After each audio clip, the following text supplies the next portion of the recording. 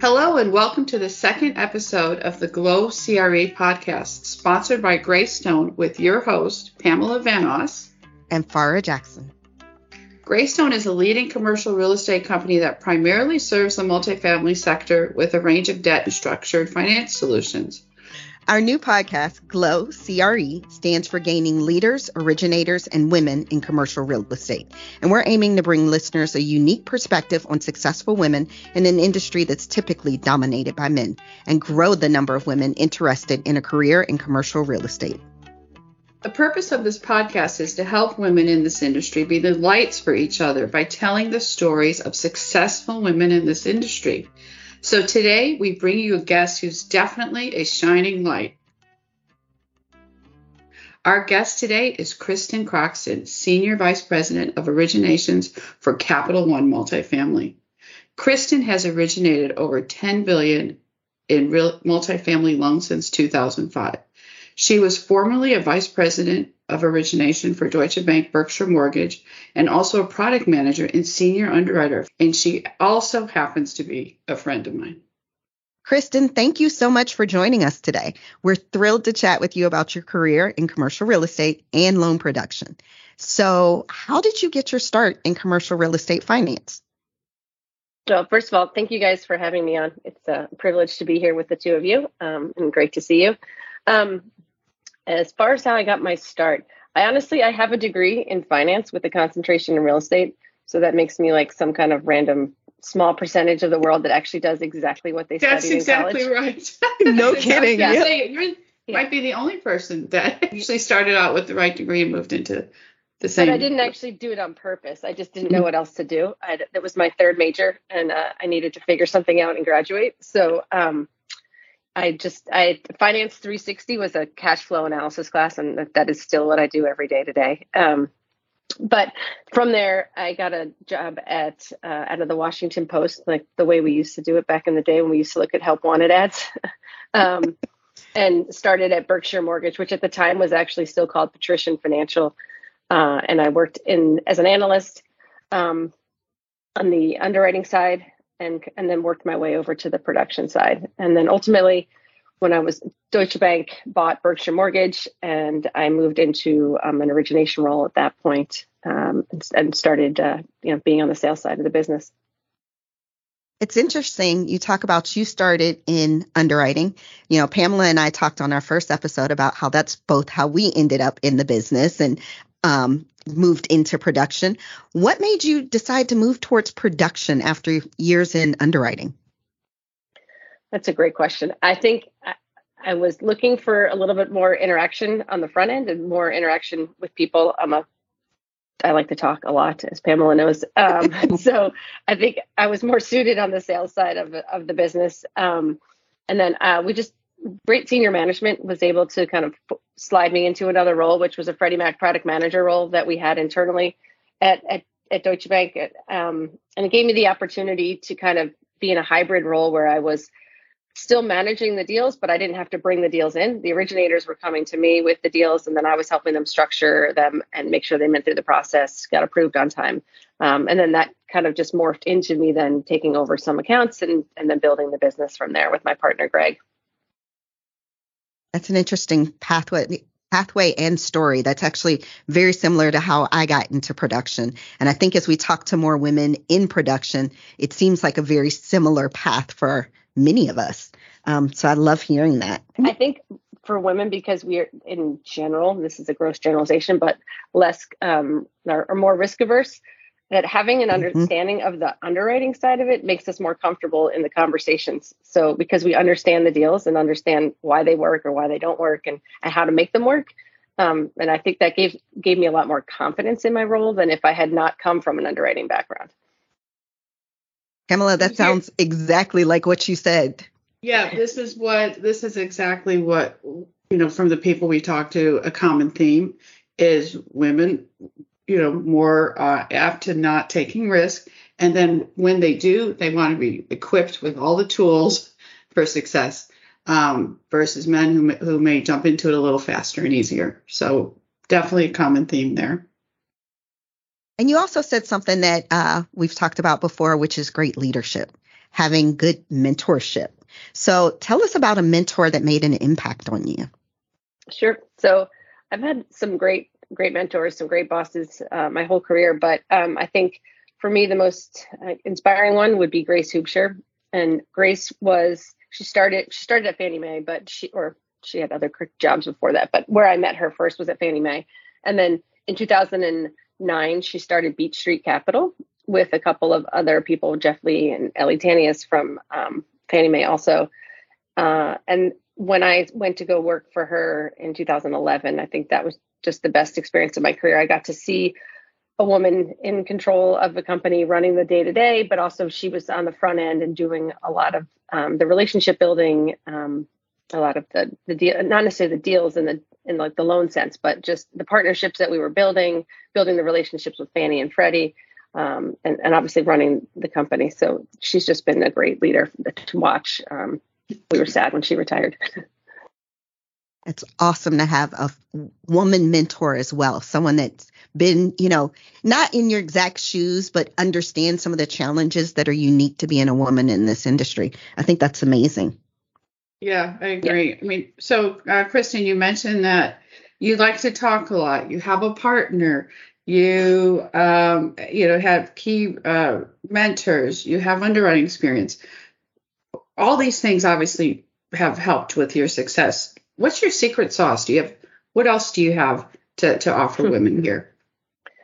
I think going back to the underwriting part is just really knowing your stuff cold and knowing what you can get done. So at the end of the day, for me, like our most important thing is making sure that the client's needs are met. And so figuring out the best way to get there and being able to deliver it every time. And also, I think sometimes having those uncomfortable conversations, you've got to do that up front. You can't, if that's something's changed in the deal, you need to have that conversation.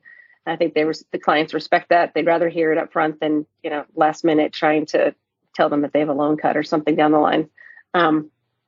So I think just being honest with the client, but always focusing on what their needs are and not, what the company wants you to do, or more about what the client needs, for the long-term basis.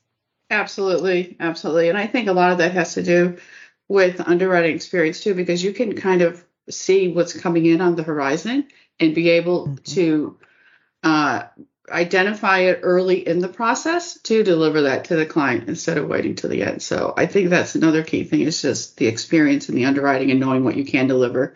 And the minute it doesn't go that way, you're able to talk to the client immediately. Like you said, knowing things because you've got that underwriting experience, you're also able to explain it to a client better than someone that's never been in that seat. I've seen personally that makes so much of a difference to, experienced borrowers. Yeah. And being able to explain to them how you can solve the problem, right? Like, okay, This is our issue today, but I've seen it solved in these 3 different ways. How can, do any of these work to solve your problem, right? So being able to bring that experience to the table. And I think, Pamela, to your point too, is just anticipating if you see something, like the next step, right? And I always try and teach my analysts that to think about it. Like, what's the next question, right? When the borrower gives you an answer, what do you want to know next? Or does it solve our question or answer it fully, or does it lead to another question, and be ready to ask that next question? Absolutely. I remember talking to borrowers and I would gauge, okay, if they say this, I'm going to be prepared. I came to the meeting with the borrower extremely prepared, so I didn't have to, as little as possible, say, I'll have to get back to you. So I really tried to forward think out the deal, and just having all that experience, I was able to run through various scenarios so I could come to any meeting equipped with the borrower with the answers that he needs. As you became successful, do you feel that you're more of a risk taker now? I think so, because I think you get comfortable that, okay, I've done this long enough now. I know. I think most originators will tell you that January 1st is like the worst day of the year because you go back to zero for loans closed. And then, it's like how daunting to see that versus your budget on a spreadsheet. But, after doing this for years and years now, it's, some years are going to be better than others. There's just no way around that. We don't control everything. So it's just about staying focused. But yeah, I think for sure, risk taker at this point than I was back then. Well, just with the experience. Yeah. As you become more experienced. Based on what you've seen in your career, what inspires you about how women have made progress in our industry? I think seeing just more and more women in the room when I go to either client meetings or even like conferences. We joke, Pamela, of course, like at NMHC, it's the sea of blue blazers. And, 15 years ago, there was few and far between a woman in that, in the crowd. But now I feel like it's definitely changed. It's not at an acceptable place yet, but just seeing more and more women in the space is great. And I think having organizations like Crew that really focus on bringing women to the top has helped in that case, just with experience, exposure, mentorship, all those things that are in play. So I think that's the biggest thing for me, is walking into that room and not feeling like I'm an outsider. That's exactly right. And that's what we're promoting here.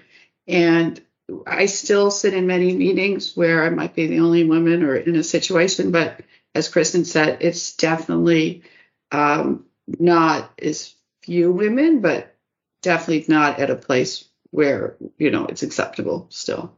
Well, Kristen, what is next on the horizon for you? That's a great question. Ultimately, I think, if you know. Yeah, I've got lots of ideas. I could talk for hours, but yeah. I think for me, my hope is to kind of, in the near term, and I don't know what that looks like from a months or years perspective, but sometime in the near future, I'd like to kind of step aside from the business, start buying my own apartments. I do some investing on the side right now, but I'd like to be more in the GP position, and really work on that kind of workforce housing space. We spend a lot of time, obviously, with Fannie and Freddie trying to hit their mission goals, but there's still just a giant kind of donut hole in that space. And then I would like to mirror that up with with partnership with the foundation that provides services to the tenants, like job training and focusing on building the credit score, which is kind of all stuff that everybody's focusing on right now. But I'm not sure how much of it gets directly to the tenants, right? Like, it's great that we're using these programs, within Fannie and Freddie's new program with the rent stuff. But how much time is being spent with the tenants to train them on, or explain to them what the importance of their credit score is. So just that kind of stuff. I'm hoping to find a way to put it all together, and see if I can, make a difference in that space.